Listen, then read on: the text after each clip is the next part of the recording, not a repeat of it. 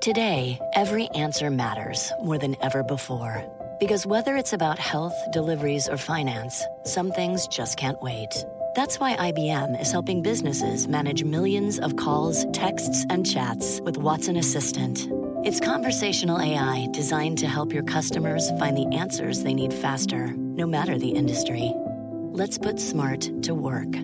Visit IBM.com/Watson Assistant to learn more. My mission is simple, to make you money. I'm here to level the playing field for all investors. There's always a bull market somewhere, and I promise to help you find it. Mad Money starts now. Hey, I'm Cramer. Welcome to Mad Money. Welcome to Cramerica. Other people want to make friends. I'm just trying to make you some money. My job, not just entertain, but educate, teach, put context. So call me at 1-800-743-CNBC or tweet me at Jim Cramer. Don't look now, but this market has morphed into a totally hateable beast. Not a bear, but certainly not a bull. There is an astounding lack of interest and conviction in individual stocks, which allows large institutional money managers to make or break stocks with their own big orders. That also holds true for the broader averages, although today it was a wash. Dow inching up 11 points, S&P advancing 0.11%, NASDAQ gaining 0.16%. Meanwhile, we have the most bizarre cross currents I've seen in ages. As I mentioned last night in an interview with American Electric Power, this giant utility, America's biggest, has suddenly become a star along with the rest of its peers. Same goes for some of the safer, higher yielders. Verizon's been bouncing furiously, and it looks like the Procter & Gamble is done going down. Even the real estate investment trusts have gotten their groove back. Simon Property Group, the big mall owner, saw its stock soar nearly 4% today. Federal Realty, shopping center, zoomed up more than 2%. Why? Okay, a little complex. Because the money managers buying these stocks believe that we're going to have a trade war, and that will trigger a recession. I'm not kidding. That's their thinking. These guys are just buying a big real estate investment trust index. They're taking up the whole group. Ventas was up huge today. Even as they may not particularly like some of these REITs. I can't believe they like the retail-oriented REITs. What they see, though, is a cohort with no international exposure, so therefore no trade war, with high yields, which is what you want if you're pessimistic about the state of the global economy. And how about the way so many major tech stocks are so quick to give up their gains after reporting spectacular quarters like we saw with Intel? That's big money looking for something to sell in order to raise cash. Now, it's a lot easier to sell winners than losers in this market because there's some bids, there's guys willing to buy it. Now, it's incredibly stupid to sell your winners in order to fund your losers, something I'm going to be talking about in a boot camp that I'm giving Saturday as part of TheStreet.com. Hope to see you there, because you should not be selling your winners to fund your losers. You should be selling your losers to fund your winners. Still, these foolish traders are so afraid that they'd rather sacrifice the stocks of great companies that are doing well than bad ones. Why? Because they know they won't crush the price of something like Intel when they sell a large chunk of it, versus, say, a lot of the losers that just keep going down and down and down. We'll be talking to one later in the show. What can I say?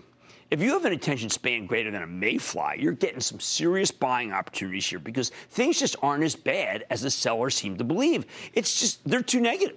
How long can this go on? There have been consistent outflows of stocks to the point where I feel like I want to take the other side of the trade. Billions of dollars have fled this market since the volatility began and the placid nature of the market ended. Now, that's what creates opportunities. But you have to know what to buy, when to buy it, and you have to be able to stomach the trading, which is just god-awful. Which brings me to the game plan for next week. On Monday, we hear from Allergan. Now, this is a drug company that we own for my charitable trust, and much to my chagrin, it has been a huge disappointment for the last year. Can CEO Brent Saunders turn this thing around, or is the competition from the likes of Revance Therapeutics for Botox, which we had on the show recently, simply too dire? Will their brand new migraine drug, perhaps to be approved later this year, move the needle? We'll know soon enough, but wow. It has been a house of pain. McDonald's reports, too. And this stock is no man's land. It's a very well-run company. It's in the sweet spot of what this market now craves, defense. I just wish it yielded more than 2.5%, which isn't enough to attract investors who really want income and protection from the selling elements. It's neither here nor there. Tuesday morning, we get results from BP. I bet it's going to tell a real good growth story. Chevron rallied nicely today when it reported a strong quarter. I think the same thing could happen here, maybe even more pronounced. Now, Merck's got a positive tale to tell when they report. They've got this drug Keytruda. It's a successful anti-cancer franchise, and the stock has traction. But, really important, CEO Ken Frazier is not promotional, so the stock may not rip even with a good quarter. We hear from Under Armour, too, and we had CEO Kevin Plank on the show a couple of months ago. He said the company's pulling out of its slump. I think it's a longer-term turn. But maybe you can buy some before the quarter and some after. Nike sure turned before the stock turned, before the company did. That's what happens. By the way, Ulta's having the same thing. Ulta hasn't turned yet, the company, but the stock has in advance. That could happen to Under Armour. After the close Tuesday, different story. Apple reports. Now, we've been telling ActionAlertsPlus.com club members that we think the quarter is going to be a weak one. But the company will announce a good return of capital. It has a lot of cash. If you can stomach a shortfall for an already cheap stock, this might be exactly the kind of thing you'd want to own during a downturn. That said, the faint-hearted may not be able to handle the roller coaster between the weak quarter and the strong buyback. Wednesday morning, we hear from Clorox. Now, lots of people have been waiting for this one to pull back to safer levels, from much higher levels than it was. And that's exactly what's occurred over the last couple of weeks. Clorox is the highest quality consumer packaged goods stock that happened to slip last quarter. I think it's a buy into this number because the group seems to be bottoming as fears of tariff-induced slowdowns take hold. Got a 3% yield. I think it was a one-off bad quarter. Now, when Visa reported a monster quarter yesterday, it took up MasterCard with it. Hey, listen, they're pretty similar. But then MasterCard pulled back today. I think it's worth buying some ahead of the quarter. I expect a good one. After the close, we get results from Kraft Heinz. Ooh, quandary here. Got a 4% yield. We like that, right? Seems to protect the stock. But the company is a deal machine. And right now, it looks like that no one wants to sell the company to Kraft Heinz. I believe the Kraft Heinz, though, could have something surprisingly positive to say about an acquisition. I bet the risk-reward is finally good here. $57 stock, let's see. Down 40 points, almost 40 points in a straight line. That's unusual. I see it as a 2 down, 5 up situation. For the traders out there, it's probably right. Okay, Thursday, Dow DuPont reports, and I am very conflicted here. And look, the company's run by the amazing Ed Breen. I bet she clocks the number. He's going to try to unlock value. He's breaking the company up. But in the interim, this is the kind of stock you got to avoid if you're worried about tariffs, because Dow DuPont's agriculture business could get hurt if our government pressures Brazil as part of its anti-steel dumping campaign. It almost doesn't matter what the company says, you see, because there's a May 1 deadline to see what countries are going to get dinged by our tariffs. And that's going to be more important to the stock than its actual quarter 2 days later. Let's wait and see what happens before we pull the trigger, because they've got a huge business with Brazil. It's entirely possible that the government goes after Brazil. Friday, we get the numbers to end all numbers. That's the Labor Department's non-farm payroll report. Yes, the unemployment report.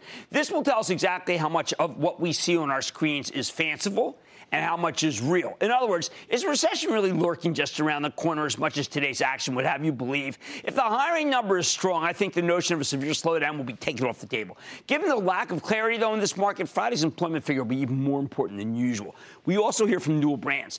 I don't expect this to be a good quarter, but I also believe the stock is bottoming. They've made some important changes to the board of directors and came out with an aggressive plan to sell underperforming assets. Again, I don't want to be too wishy-washy, but I recommend buying a small position ahead of the quarter in case the turnaround starts sooner than I expect, then wait for the asset sales to buy more. Here's the bottom line. If you look at what was working today and what wasn't, it's clear a new consensus is starting to emerge. Wall Street thinks that we're about to have trade wars everywhere on Earth, and it will bring the global economy to a screeching halt. Look, anything's possible these days, but I think that forecast is way too dire. So look out for buying opportunities into weakness, even as you need to be prepared to sell into strength, as the so-called macro environment remains way too worrisome and uncertain for all but the most stout-hearted of investors. I need to go to Matt in New Hampshire. Matt. Hey, Jim. How's it going? Well, Matt, it was a very confusing day. Some of the best stocks went down. Some of the worst stocks went up. How can I help? I've got a question about Array Biopharma. It's ARRY for ticker symbol. They're up 500% in 2 years and down 30% in 2 months. I've been into them for 2 years. They've got 15 drugs in clinical trials, $400 million in the bank. They're partnered with some of the biggest names in biotech. And is this a good time to buy? What's your thoughts on their outlook? This market is being so tough on the majors. It's really taking apart the miners. I want you to be careful. You own it, you can hold it, but understand this market's become very unkind to anything that doesn't have a huge yield and is at all suspect, if in any way, shape, or form.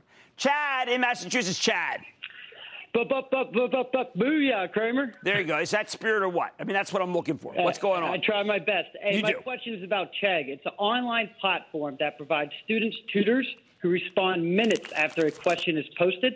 The company has no debt, a new record of 2.2 million subs in 2017 with expanding gross margins at 74% and the EBITDA increase of 100. Right. No, Dan Rosenweig's done a great job, Chad. He's done a great job. As a matter of fact, we got a downgrade today. Why?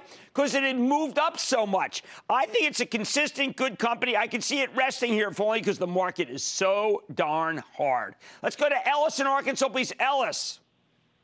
Hi, Jim. How you doing? I am good. How about you? Well, I don't know. I'm not doing so good, I guess, like everyone else in the market. It's gotten very hard. Jim, my stock is PPG, and I worked there a long time, like 38 years, and they used to do pretty good. You know, it'd go up and then split and then go up and split again. But it seemed like the last 3 years when this new CEO took over, it just been sort of flat, went down and never went back up after it split. Well, look, there's real headwinds here. You've got raw costs that went up since Michael came in. You've got a challenger that came into one of the big box retailers that cost them some business. And you have now you have trade wars, and they're a big international business. So it's just gotten very tough. I could say what we just said about PPG about another 100 companies, but I got to move on because we got another rest of the show to do. Look, anything is now possible, but I do think the consensus that is saying that we're about to have a recession is too dire, which is why you need to look out for some buys, but not aggressive. On Mad Money tonight, could a late start to spring have a big impact on a company like Briggs & Stratton? Have you seen that stock? Wow, I'm going to sit down with the CEO, see if it can turn around. Then we're on Tariff Watch tonight, and I'm revealing how a trade conflict could impact household names like Walmart and Apple. And I tell you, there's always a bull market somewhere, and tonight I'm eyeing a company that's smack in the middle of one, despite the market's unknowns. So stick with Cramer. Don't miss a second of Mad Money. Follow @Jim Cramer on Twitter. Have a question? Tweet Cramer. #MadTweets. Send Jim an email to madmoney@cnbc.com or give us a call at 1-800-743-CNBC. Miss something? Head to madmoney.cnbc.com.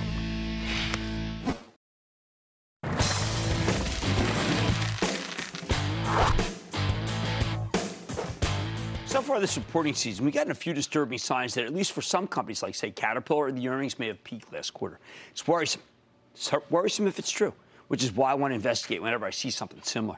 Consider the case of Briggs & Stratton, the company that makes gasoline engines for outdoor power equipment, along with their own pressure washers, snow blowers, and small consumer-oriented power generators. Briggs & Stratton reported on Wednesday, and the numbers were actually pretty darn disappointing.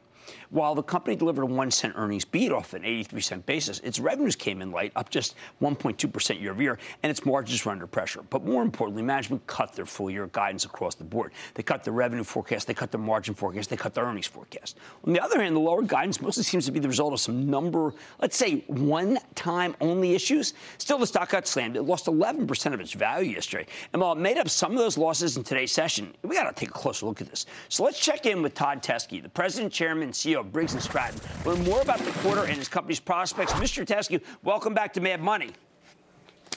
Great to be here, Jim. Thanks. All right, so Todd, walk us through what happened here, because I know that you had Craftsman took over in Lowe's. You had some issues with freight. There's also obviously some weather issues. How do we make sense of these, and what is the real Briggs & Stratton run rate, so to speak? Yeah, Jim, if you take a look at what happened with the guidance, I mean, the quarter didn't come in too badly, but ultimately the guidance was the problem, and there was a number of transitory things that happened. We had the situation where Craftsman is going to be transitioning next season into Lowe's, and so some of the channel partners that we have are keeping a very close eye on inventories to prevent some of the markdown dollars and the transition costs that go along with transitioning a brand. And by the way, this is a pretty significant transition that's going on. And then on top of that, we had obviously a lot of very strange weather events. We had the nor'easters in the Northeast. We had historic snowstorms here up in the upper Midwest. And when you look at it, the season really hasn't broken yet across the country. And so we just thought it was prudent to guide to a lower number simply because of these transitory, kind of more one-time things. Yet at the same time, when you look at what's been happening, we're executing on our strategy. I mean, when you look at our commercial, last time I was on, we talked a little bit about the commercial sales, and we have a tremendous focus on that. And so if you look at trailing 12 months, we are up about 13%. So, I mean, we have a huge focus on that. It is coming through, and we're also making some investments through our business optimization that really focus on commercial mowers and commercial engines. And so there's a number of things that are happening. And I think there's just a lot of different moving pieces, which is why I think you probably saw the stock react the way it did. Now, what did exactly happen at Lowe's? Because I think our viewers are going to say, well, what are they saying? Craftsman, Lowe's, Briggs & Stratton. I want to buy Briggs & Stratton. Did Lowe's decide to go only with Craftsman? So here's what happened. So Craftsman has historically been at Sears, but several months ago, Stanley Black & Decker bought the Craftsman brand and ultimately now are going to be taking it into Lowe's. That got announced a few months ago. And so what's happening is we've been with Craftsman for quite some time. And when you look at the Craftsman brand and the Briggs brand together, it's two iconic brands that are out there. And we've been at Sears for quite some time with that. Now as they transition and Stanley Black & Decker is going well beyond the outdoor power space, you're starting to see the transition happen where some brands, there's going to be some brands that are there today that are going to either transition out or become lesser. And so you've got the transition costs that are out there if there's too much inventory at the end of the season. So the channel partners, again, are really working their way through it. But we're excited about that we've powered Craftsman for a long time, and we want to do whatever we can to help with this transition that's going on at Lowe's. Got it. Now, you've returned $355 million since fiscal year 2012, but your market cap right now is $780 million. That's kind of weird when you think about it. It's almost like either your market cap's too low or you sent too much back to the shareholders. In retrospect, was there another way to be able to create value other than just because the stock is way low and yet you spin off all this cash that shareholders get? Well, it really comes back to, Jim, it's our capital allocation policy. And so as we go through and look to reinvest in the businesses, which is exactly what we're doing with our business optimization, and then we look for acquisitions. And you've seen us do some smaller acquisitions. We will do larger acquisitions, but we want to be very careful in terms of making sure we can get that return on investment and the return on capital that we're looking for. And then lastly, we'll return money to the shareholders. And so we do that through dividends and we do that through share buybacks. And so share buybacks have been one of those things that we've used to return the money to the shareholders. So is this a good opportunity? Because your stock has really gotten clobbered. You're down to a 3% yield, which to me says that's unusual for Briggs & Stratton. Well, when I look at the long-term opportunities that we have, it's really exciting. And that's why it's a little frustrating when you go through a quarter like this where you do okay in the quarter, but there's some really transitory things that are out there. But when you look at the longer-term strategy, it's solid. The fundamentals of this company are really solid. We're executing on that strategy, and there's a lot of really great things especially on the commercial side, but also on the residential side. There's some tailwinds that we start to see coming down the pike with housing and that sort of thing. So there's a lot to be optimistic about. It's just, you get into one of these quarters where things didn't quite work out in terms of the guidance that we had to give. Fair enough. Well, Todd, thank you so much for coming back on. Yeah, tough quarter, but stock yield's 3 now, and you got the spring coming. Thank you so much, Todd Tessie, Chairman, President, CEO of Briggs & Stratton. Good to see you, sir. Thanks a lot, Jim. Stick with Cramer.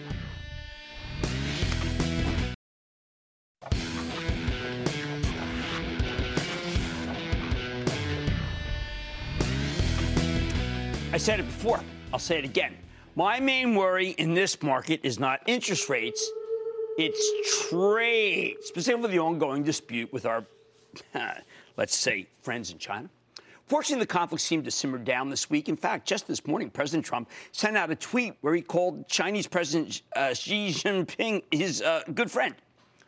He's even sending Larry Kudlow, the White House chief economic advisor and erstwhile host of Kudlow and Cramer, over to Beijing in order to negotiate some sort of deal, hopefully.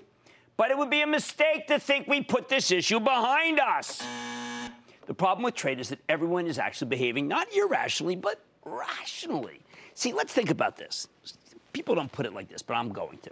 The Chinese government has every reason in the world to place its thumb on the scales in favor of Chinese companies. President Trump is totally justified in wanting to crack down exactly on that kind of behavior. But you can't crack down on China without hurting large swaths of the American economy. Why? Because China's our biggest trading partner, which is why no previous administration has even tried to do what President Trump is doing. The point is, you can't unravel a trade dispute with a phone call or a meeting. It takes a long time, and the process is likely to be very painful for a lot of people. Making things even more difficult, we have a bunch of catalysts coming up that could push the story back into the front pages. Remember the president's steel and aluminum tariffs? On Tuesday, we find out which of our allies are going to get hit with them and which will stay exempt. Plus, next week is the big China summit where hopefully Larry will be able to make some sort of progress. And let's not forget that the president has told us he's going to slap tariffs on $100 billion worth of Chinese imports once he decides what to target. It's going to be a very, very big deal. I want you to understand why this tariff/trade issue is so difficult for the market to get its arms around. So let me put this whole trade dispute in perspective using a pair of instantly recognizable household names, Apple and Walmart. If this trade war keeps escalating, these two iconic American companies could potentially get caught in the crossfire. But more likely, only one of them will end up getting shelled. Either we'll have a trade war that damages companies like Walmart or a trade war that damages companies like Apple. That's because trade policy is like robbing Peter to pay Paul. There's always a winner and there's always a loser. This whole dispute kicked into high gear when the president moved to protect our steel and aluminum producers from unfair government-subsidized Chinese competition. He also wants to protect our technology companies from China's flagrant disrespect for intellectual property laws. Everybody in major companies that I talked to behind the scenes says it's true. So who are the potential winners? Who are the losers? Okay, last week Reuters published a very, I'd say, on-point piece titled Trump's Next $100 Billion Tariff Dilemma. The core premise, there's no way to impose tariffs on $100 billion worth of Chinese imports, about a fifth of our total imports for the People's Republic, without hurting the consumer. He can target expensive technology like cell phones and computers, or he can target cheap toys and clothing, footwear, furniture, consumer goods. He can target whole sectors, $44 billion of consumer electronics, $37 billion of computer equipment, $22 billion in voice, image, and data recorders. That gets you to $105 billion. Or maybe the White House will target consumer and industrial goods, which will come to $101 billion altogether. Basically, we can slap a big tax on a couple of important types of technology that could ultimately hurt Apple. Stay tuned about how that can happen. Or we can hit a huge basket of consumer goods, a Walmart tariff that will directly hurt you. Now, you'd think Walmart would be the most vulnerable, right? After all, Walmart sources a lot of its merchandise from China, and the Chinese totally dominate some of these categories. Say the administration decides to target discretionary items, toys, games, sporting goods. China accounts for more than 81% of all U.S. imports in those areas. Imagine. That means prices would soar, and while Walmart can pass those costs on to you, the consumer, if you slap a 20% tax on toys, well, people will buy fewer toys. China is a smaller source of apparel, footwear, and furniture, also Walmart staples. These things are necessities, which means any tariff-induced price increases will be more noticeable. And that's only the half of it. Because in a trade war with China, Walmart is something else to worry about. The company gets 10% of its sales from the People's Republic. It has roughly 450 stores there. American retailers doing business in China would make really obvious targets for retaliation. So the more heated this dispute gets, the more Walmart's Chinese business gets put at risk. But you know what? I actually think Apple, which reports next week, has the bigger target painted on its back. It's what I've been telling people who subscribe to the ActionAlertsPlus.com club to be worried about, because the trust owns it. We import a lot of phones and computers and components from China, and many of Apple's products are assembled there. That's right, your smartphone may have been put together by communists. In fact, the iPhone may be the most terrifying communist plot since the fluoridation of the water supply. But we can leave that for another time. We'll just give it a Google. Here's the issue. If President Trump wants to hit $100 billion worth of Chinese imports with tariffs, the easiest, most straightforward way to do that would be to target various types of electronics. There are lots of ways this could hurt Apple. It could raise the cost of their components. It could disrupt their supply chain. Or worst of all, it could trigger Chinese retaliation. Every time we escalate this trade dispute, either with tariffs or with the Justice Department investigations into major Chinese technology companies, Apple becomes a target of retaliation. Given that the Greater China region accounts for 20% of this company's sales and it's growing quickly, some Chinese tariffs or a government-organized boycott could be devastating. Our government has started making life difficult for Chinese smartphone makers like ZTE and Huawei. Maybe China's government decides to retaliate by going after Apple.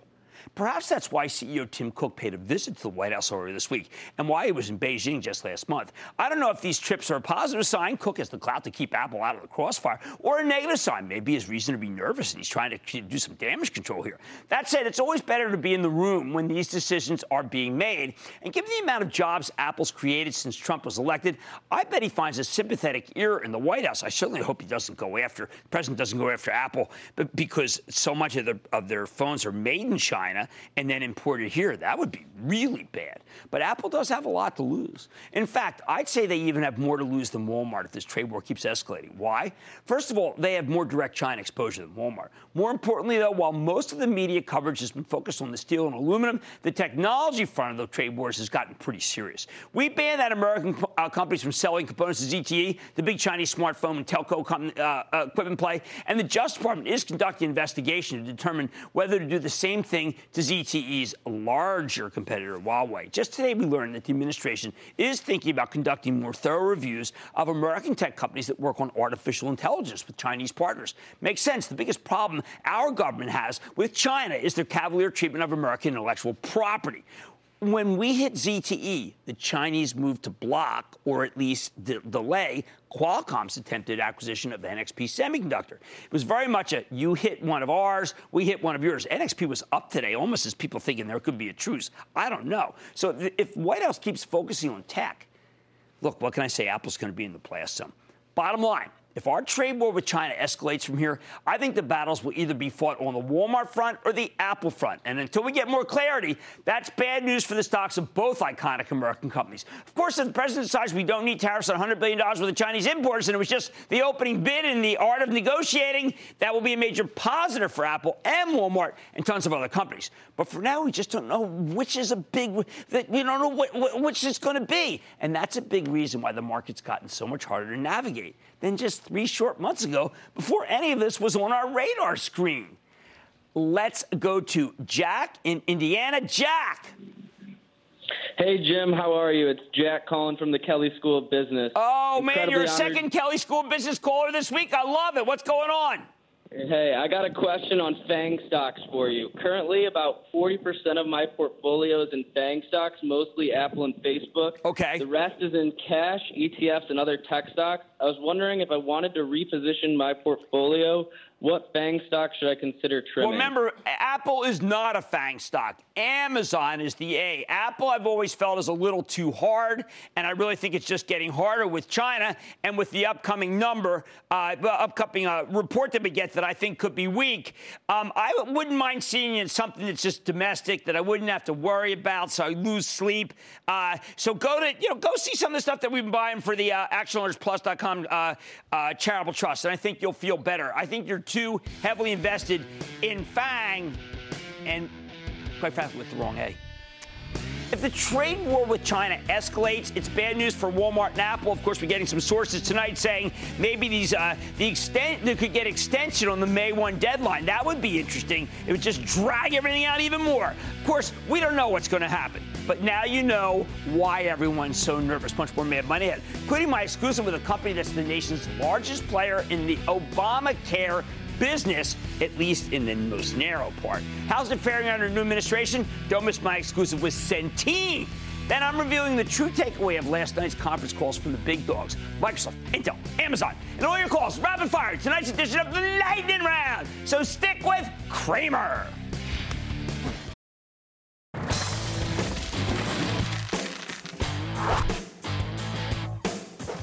Okay, just because the market's become more challenging, and we all know that, doesn't mean we give up on finding winners around here. It just means we got to be a little more selective. So in a world where everybody's worrying about trade or 10-year treasuries or inflation, what kind of stock will let you sleep at night? How about something like Centene, the health plan provider that's focused heavily on government-sponsored programs like Medicaid, Medicare? Centene doesn't need to worry about a commodity. It doesn't have any exposure to China. It's exactly the kind of stock that can work if you're concerned that an economy, this one, may be losing some steam. When the company reported Tuesday morning this week, it delivered a gigantic 29-cent earnings beat off of a $1.88 basis. It's slightly weaker than expected revenue, up 12.5% year-over-year, but we can challenge that. More importantly, while Centene Company, it raised its full-year earnings forecast, and it has game-changing acquisition that can close soon, and that's what I care about. This was not a perfect quarter. Wall Street had a mixed response. Stock dipped nearly $3 on Tuesday before bouncing back, including a nice $1.17 move today. I think the numbers are better than they're getting credit for. So let's take a closer look at Michael Neidorff, the chairman and CEO of Centene, find out more about how his company's doing where it's headed. Mr. Neidorff, welcome back to Mad Money. Good to see you, sir. Great to be here. Have a seat. Good to Thank see you. you. Now, I think that you probably agree with me, not necessarily because you want to tout your stock, because you don't do that. No. But this is a market that is making snap judgments and then doing homework later. Yours is a classic example.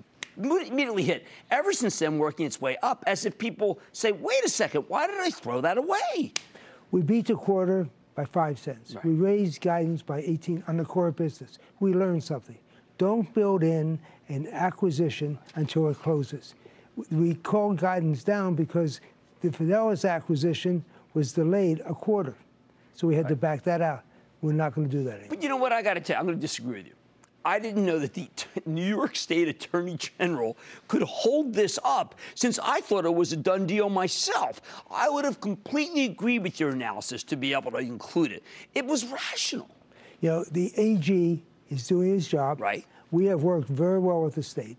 You know, the issue really is they had the churches is not something they do all the time. Right. And until they work through how to do it and what to do, That's a good point. It just takes longer. Right. They only do it one time. They only have one shot. That's Now, right. you talk a lot about scale in your conference call, and I want people. Remember, we're not hedge fund managers who watch this thing. What does scale mean? I mean, you have all these people, 12.8 million people. What much more scale do you need? Well, a lot. We're going to keep growing. You Okay. either grow or get paid a whole lot more for staying the same. And we want to grow. Okay. And when you look at it, we're going to have probably a $65 billion run rate when this thing all gets closed, up from $48 billion last year. So that's important. We're the largest Medicaid, the largest long-term care, the largest exchange, and we continue to grow those businesses. We have new products, new states we're bringing on. We're waiting to hear from a couple. I saw that Texas, Arizona, Pennsylvania. These are all additive, right? They are. There's one more contract in Pennsylvania that was contested. That's fine. We'll reapply, and Okay. you know, we prevailed twice. Third time's the charm. All right. Now, repeal in place, clearly out of the way. No worries even about a midterm election at this point, are there? I think the midterm election maybe stabilize some things. Okay. You know, and that may be important. Really? Yeah, I mean, if we stabilize things and start to grow it again in terms of people want this exchange product. There's no getting away from it. Okay, let me ask you something. I was talking to my wife the other day, and she says, I was talking about, we had this contest here. I said, there's this Sage Therapeutics. She said, well, that's one of those that has this drugs that cost $1 million. I mean, what do you tell people these drugs that do cost, say, $800,000 a year for somebody? Well, I think, you know, one, people need to get what they need to get. Okay. But we're working with people to say, how do you take a responsible approach? Yes, how do Bring you? it down. Now, and we're working, for example, with WashU. Eventually, we're going to do some things where they invent a new product, come up with a new product. Then we're going to have some property rights on it, intellectual property, so it gets sold where a dose is $100. So we have to start to do some of those kinds of things, or maybe $5. Okay? So we have to find ways to start to set examples to pull it down.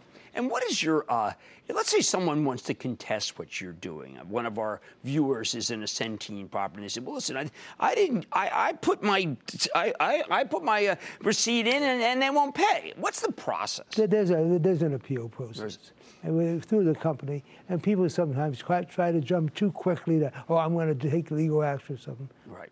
If somebody's entitled to something, we want them to get it, and they will get it. Okay. I see biosimilars coming in, and I see some of the big drugs coming off patent. What can you do to make it so that the biosimilars have that are equal, are able to be approved more quickly? Can you lobby the FDA? If the bioavailability is the same, okay, then we will move to that. It has to be certified by the FDA. Bioavailability is the same in the drug. Then we go generic. Okay, good. Now, last thing, as I did want to mention, the St. Louis Post-Dispatch named you the Man of the Year, and I just thought you should mention what you did in Ferguson, because I thought that was really amazing. Well, what we did is Ferguson, when I became chairman of the National Urban League, I learned what happened there could happen in 150 cities. Right. So we saw they needed jobs. We opened up a service center when others were pulling out. That gave all the small businesses incentive to stay. We worked and we fixed some of the police issues in the whole region. And a lot of other companies joined in and helped as well in the whole area. You know, Enterprise and some others were there as well. And so what we did is we've created a situation where property's coming back, people are happy. We're at the schools. It's really fun to see. Well, it's a great story, and that's why I wanted you to tell. Okay, that's Michael Neidorff. He's the chairman and CEO of Centene. When this Fidelis acquisition closes, you're going to want to be in the stock. Not that you shouldn't be in it right now. Thanks, Michael. Good to see you. Thank you. Good seeing you.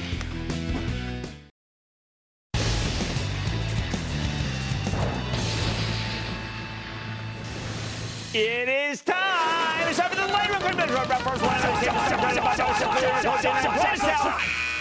And then the lightning round is over. Are you ready, Ski? That is time for the lightning round. Let's start with Barbara in Connecticut. Barbara. Hi, Jim. I would love your advice on whether I should sell, hold, or buy more AT&T. No, I don't. You know, look, AT&T, I think is actually, I think, putting it at the bottom because people are buying stocks, domestic companies that have high yields, where the cash flow is good, and I think that's AT&T. Let's go to Mark in New York. Mark. A big buonasera to you, Mr. Cramer. You're the best. I try to be. Geez, I don't know. I've been outsmarted by this market lately. What's up? I would like your opinion on New York's Community Bank. It seems that they've been dragging their feet insofar as shareholder value. It's too risky for me, sir. It's too risky. I think we've got some great American banks, the largest ones, that have been acting terribly but are worth a great deal. So I'd rather have you in one of those. Andre in Texas. Andre. Booyah from Texas, Kramer. Booyah. All right, Weatherford International. They've got interest payments on debt that cash flow can't cover. They keep kicking the can down the road, but I keep seeing a ton of buy ratings. No, it's way too risky. Come on, man. Even the best of the oil service and drilling companies are not doing well. So we are not going to go down there and buy that one. I need to go to Jim in New York. Jim. Hello, Jim. First-time caller from New York. I want to thank you for all the guidance you've given me over the years. You're I terrific. watch you every day. Thank you. I bought a big position for $210 a share and got below support levels today of 204. And Jim, should I add, trim, or hold Raytheon? Okay, Ray, I'm going to talk about Raytheon next week at on Saturday's boot camp that I'm doing to try to get people to have discipline. We'll be talking about the rules. And the answer is we bought some for my charitable trust, and we did not want to violate the basis. It is still above the basis. But I think Raytheon was way overdone to the down. I thought it's getting ludicrous. But the defense stocks are now hated. Why? Because of peace breaking out maybe in Korea. That is why this stock is going down. I think that is just crazy. And that, ladies and gentlemen, the conclusion of the Lightning Round. The Lightning Round is sponsored by TD Ameritrade.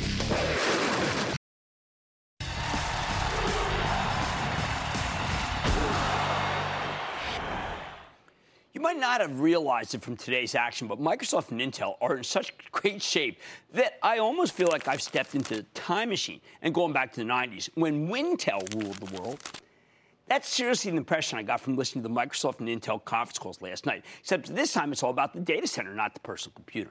Yep, Intel and Microsoft are reigning supreme here, and it's eerily reminiscent of the way things were 20 or 30 years ago, when both companies struggled to meet the insatiable demand of their computers, even if this wasn't reflected in their stocks, with Microsoft doing next to nothing today, and Intel actually going lower after rallying big in last night's trading.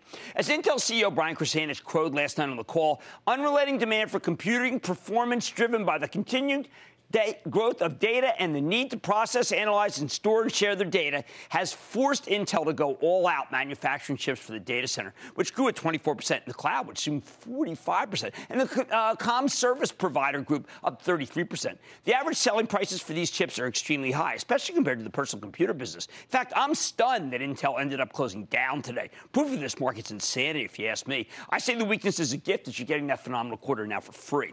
Microsoft's cloud business absolutely crushed it because as CEO Satya Nadella pointed out on the call, we're still in the early innings of cloud transition. That made it possible for Microsoft to generate 10% organic growth, astonishing for a $725 billion company. And when you think about the data center, you have to think about Microsoft's chief rival, too. Let's throw it in. They reported yesterday, Amazon. It gave you perhaps the biggest earnings surprise I may have ever seen. What can I say about Amazon? Sales up 43% to $51 billion. That's insane, given that this is one of the largest companies on earth. Wall Street expected them to make $1 billion and said they made $1.9 billion. I mean, come on. Again, it's the cloud. Active users increased 250% year over year in the web services. And that's what happens when you have a 7-year head start over the competition from Google, Microsoft, and IBM. That was CEO Jeff Bezos explained. And, as I quote, as a result, the Amazon Web Services are by far the most evolved and most functionally rich, end quote. He pointed out that Amazon Web Services had, quote, remarkable acceleration, end quote, for 2 quarters in a row. Yep, it's like the whole PC and internet cycle from the 90s is being compressed and happening all at once, hence these amazing numbers. The surprising thing is the way Microsoft and Intel managed to come back from feeling like also-rans. They're the 2 tech titans that uniquely missed out on the cell phone cycle because they were too busy trying to milk the personal computer market. What matters here, though, is that Wintel has absolutely not missed the data revolution.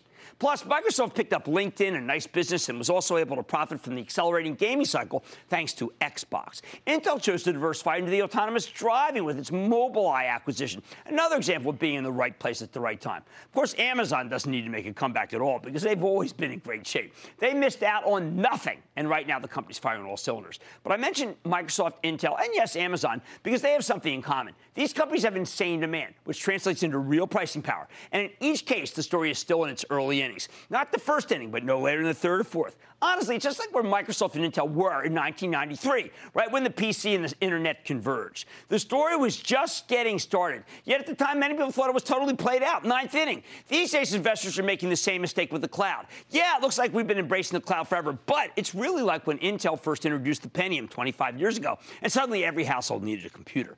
At the same time, Intel stock has already doubled based on its previous line of chips from the 486, with its share price had gone from $1.50 to $3. Take a look. Old chart in the 90s.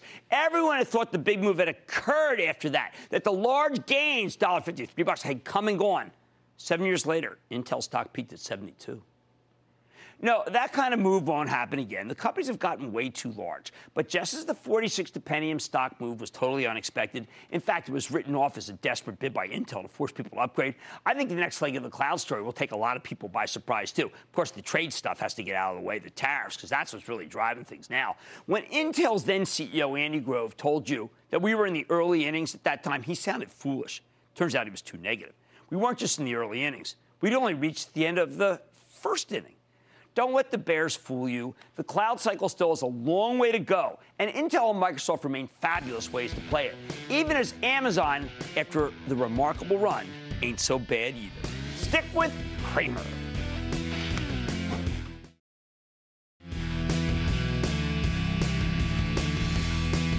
Getting word at the end that Sprint and T-Mobile will announce some sort of deal on Monday to merge. We don't know the details, but it looks like it's going out right where it is right now. Like I said, there's always more market somewhere. I promise I'll find it just for you right here on Mad Money. I'm Jim Cramer, and I will see you Monday.